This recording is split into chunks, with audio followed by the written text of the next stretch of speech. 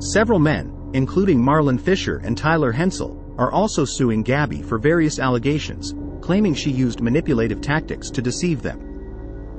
During her visit to Romania, where she stayed with the Tates, Gabby had her passport and phone at all times, and she was free to come and go as she pleased.